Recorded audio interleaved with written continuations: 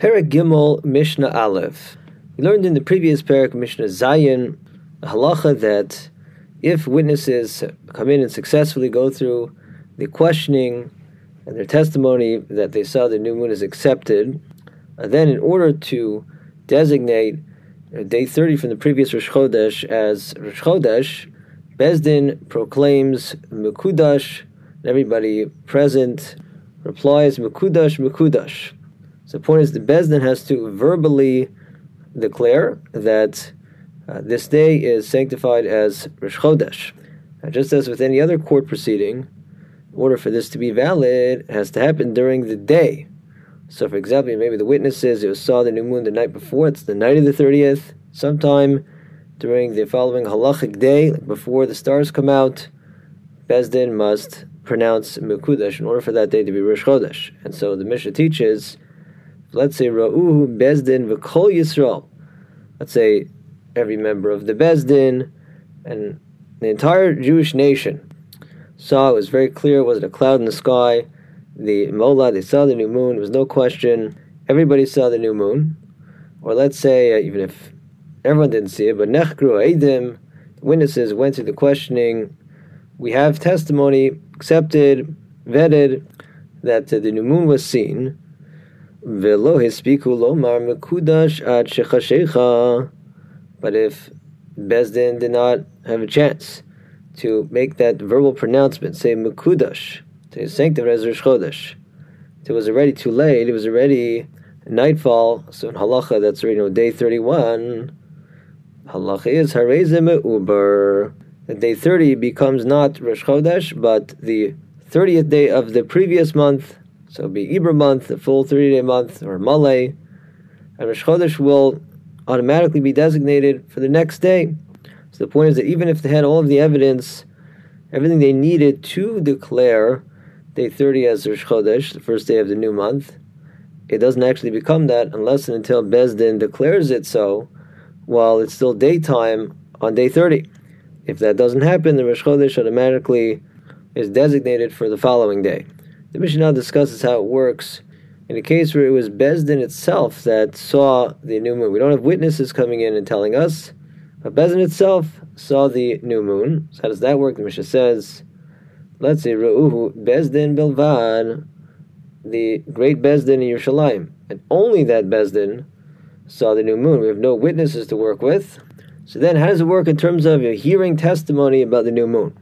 Now the Gemara explains that the case is that Bezdin saw the new moon at night, and therefore we can't count that sighting of the new moon itself as testimony. Because of the technicality, the court proceedings have to happen during the day. But if Bezdin during daytime was able to see the new moon, then we wouldn't have to hear testimony based on the principle of lo teheshmiya gedola miriyah, that it's illogical to argue that hearing witnesses that report something should approach the strength of evidence of that the members of the court themselves actually saw this with their own eyes. In a sense, anytime we hear testimony, that's like hearsay. Someone's saying this happened. But here, the Bezdin themselves saw the new moon. So if that happened during the day, then that itself counts as testimony.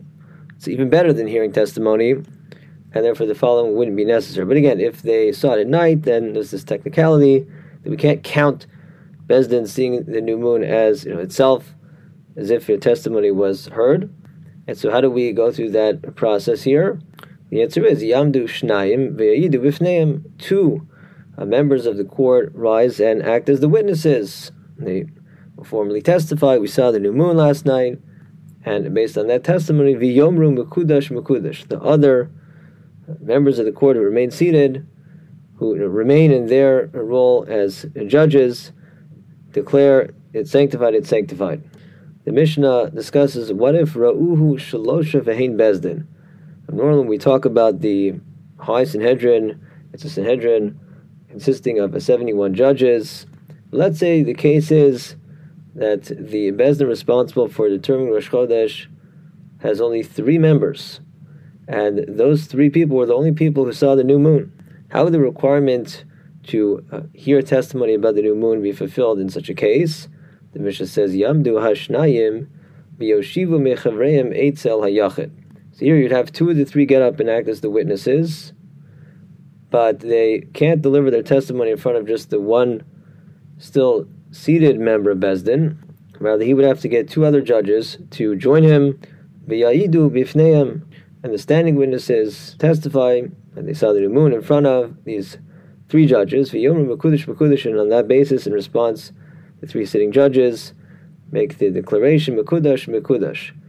But it is necessary for them to get another two to join the one sitting judge, she'ein hayachid neman al yedei atzma, because one sitting judge isn't sufficient, even though for certain halachas you do things with one judge, but not when it comes to Eidos HaChodesh. For testimony about the new month, a bezdin, or the leading bezdin of at least three judges, is required.